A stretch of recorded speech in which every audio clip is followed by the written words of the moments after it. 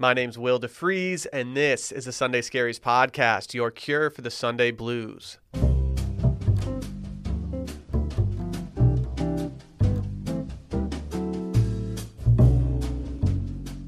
It's the beginning of the month, so that means one thing. It's time for some listener questions. And being a long weekend, let's get a little casual today and just kind of have a conversation. Let's start off with our first one. What are the basic fall staple fashion pieces that everyone needs? Well, I think that this is a very situational kind of question. I do think that I have my four horsemen of fall fashion pieces that I really think that I can't really get away from. I know that Barrett and I did this on an episode of Scaries. It was either last fall or the fall before, and we had somewhat similar answers, but I know that mine definitely had a couple that he did not have in them.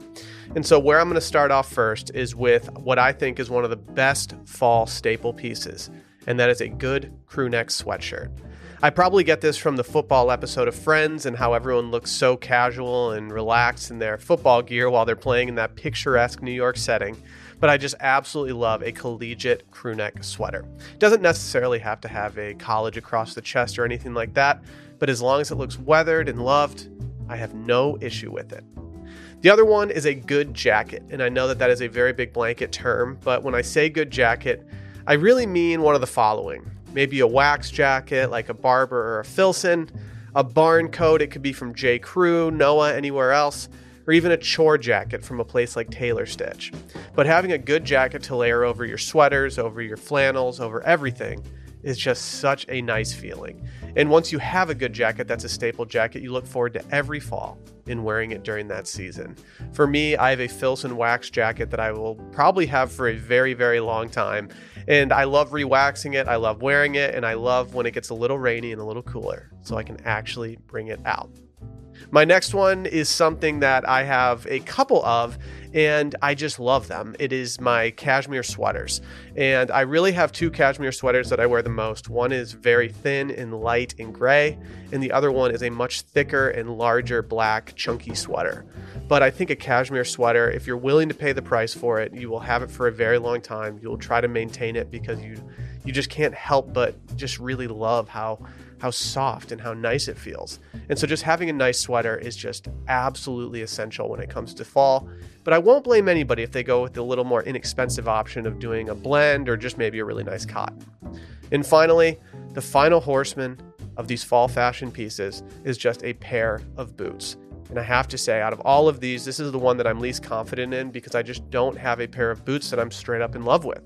I don't love duck boots anymore. I have some rubber boots that I can wear, but they're not very formal. And so when it comes to actually going out and being social, the boots part is my hardest thing. And even though Barrett and I did talk this out on Retail Therapy the other day, I still need to get some before it really starts to turn down here in Texas. Our next question, what are the top 5 grocery store pre-made foods for a Sunday? And while they ask for 5, the list that I have it skews a little bit more than that. I love having a nice hungover trip to the grocery store as long as it's early enough that you're not fighting the crowds. And whenever I go on a Sunday, I can always expect to get a lot of pre-made items. That's probably where I'm spending most of my time and definitely where I'm spending most of my money. The first thing that I always get is chicken salad. I don't know why, but I've always been attracted to chicken salad whenever I'm hungover, whether it's a regular chicken salad, a tarragon chicken salad, a curry chicken salad. I don't care. I've always been a big fan, and for some reason, even though it's just a pile of chicken and mayonnaise, it makes you feel healthy, even though it's probably not even all that healthy. But whatever.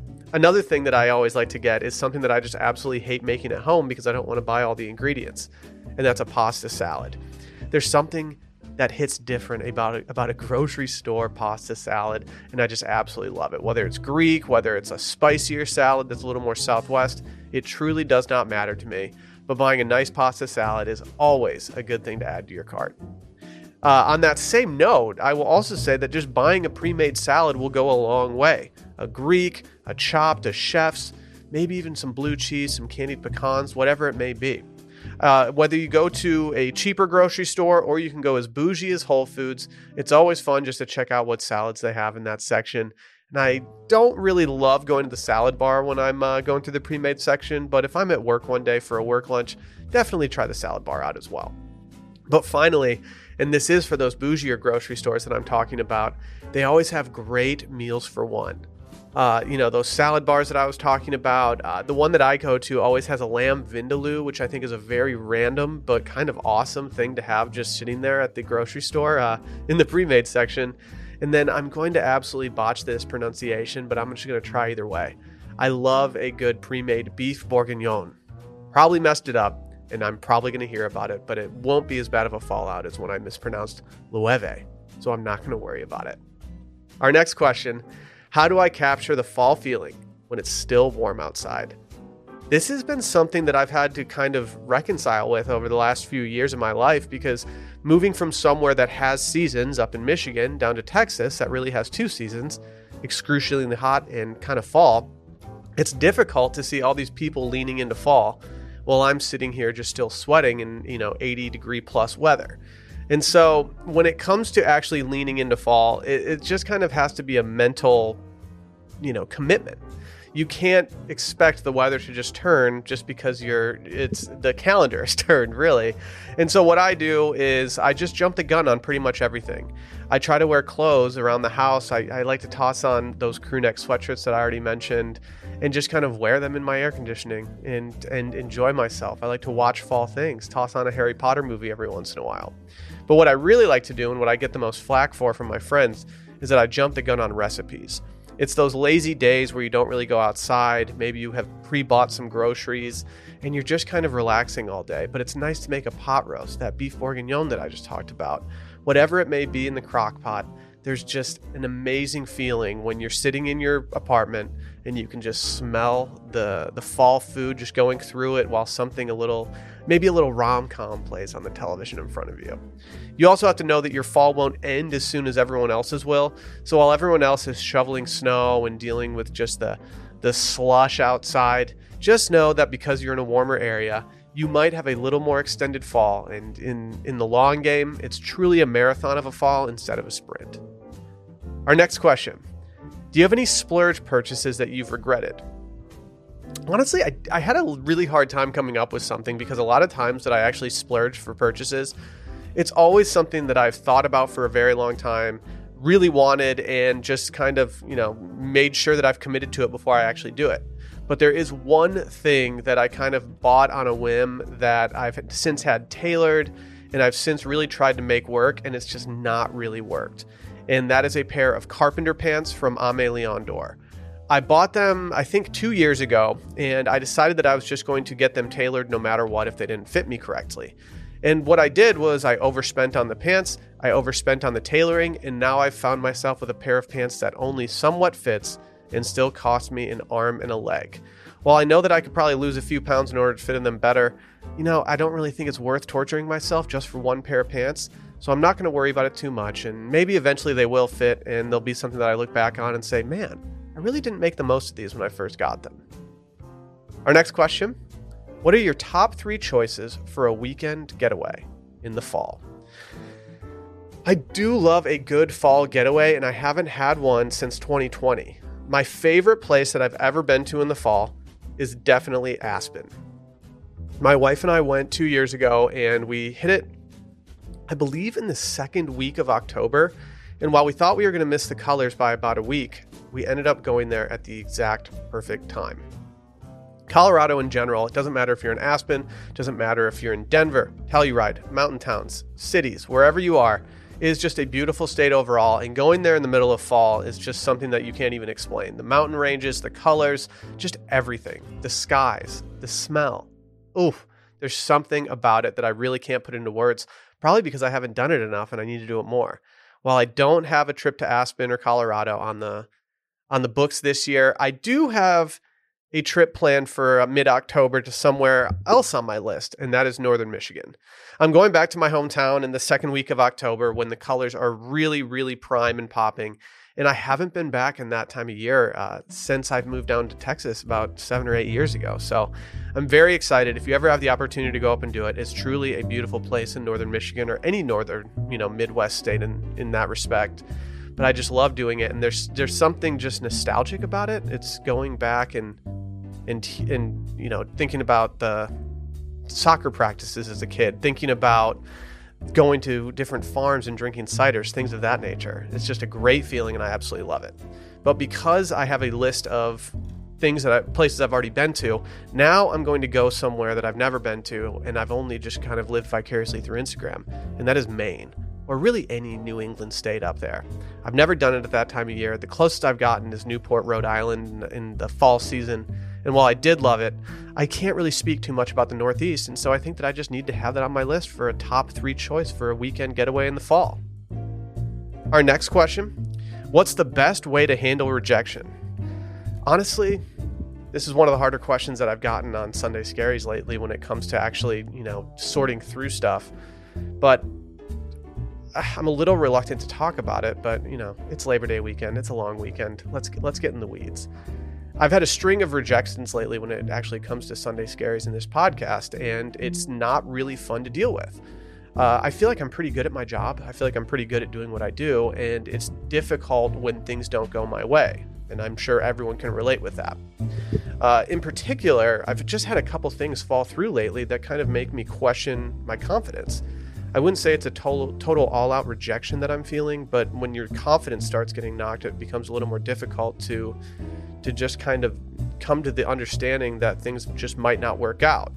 I've had some shortcomings on merchandise lately. I've met with an agency that completely slighted me on a call, and I kind of said something to them that I was kind of offended by them, and they never reached back out to me, which I kind of understand. But at the same time, if someone offends you, I feel like you should be able to let them know that something was offensive. At the end of the day, what I try to do for myself, and I can really only speak for myself here, is just have faith in what I'm doing, be confident in my abilities, and know that I'm going in a direction that I want to be going in. As long as I'm doing those things and I'm feeling satisfied with myself, the rejection of others really doesn't hold much weight when it comes to my self-worth and how I feel. I know that a lot of people out there, and myself included, can take rejection in really hard ways, but it's not about you, it's about that other person.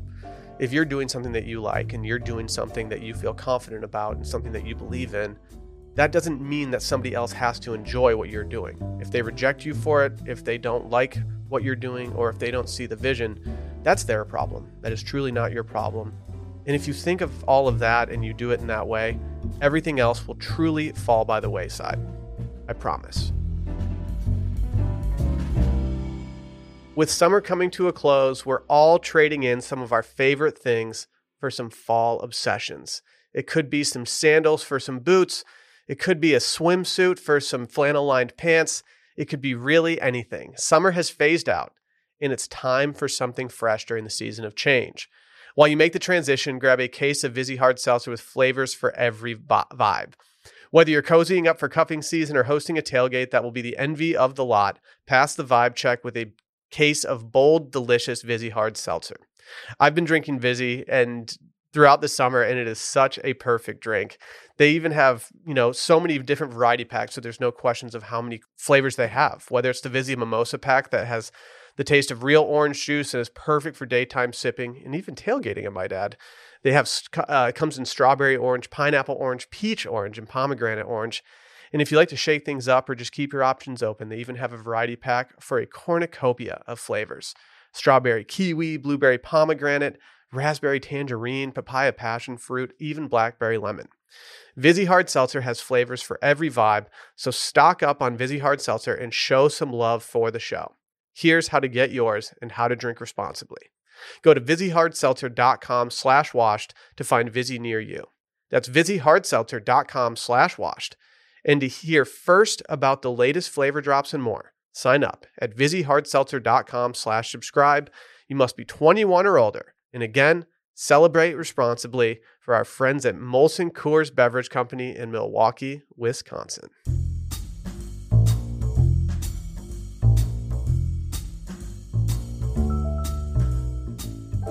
And to close things out today, let's do a little lightning round. Our first, on average, how many hours of sleep do you get every night? I'm assuming that the person that asked this is probably a new parent based on the fact that this is kind of a random question.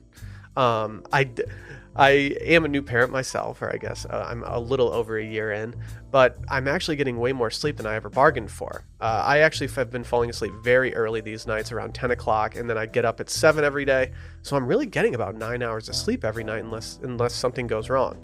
That being said, I do have my Taylor Swift moments when I wake up in the middle of the night and kind of stay up for hours on end. So while I don't sleep like a baby every single night, I at least give myself the opportunity to. Our next one. Friday off versus Monday off.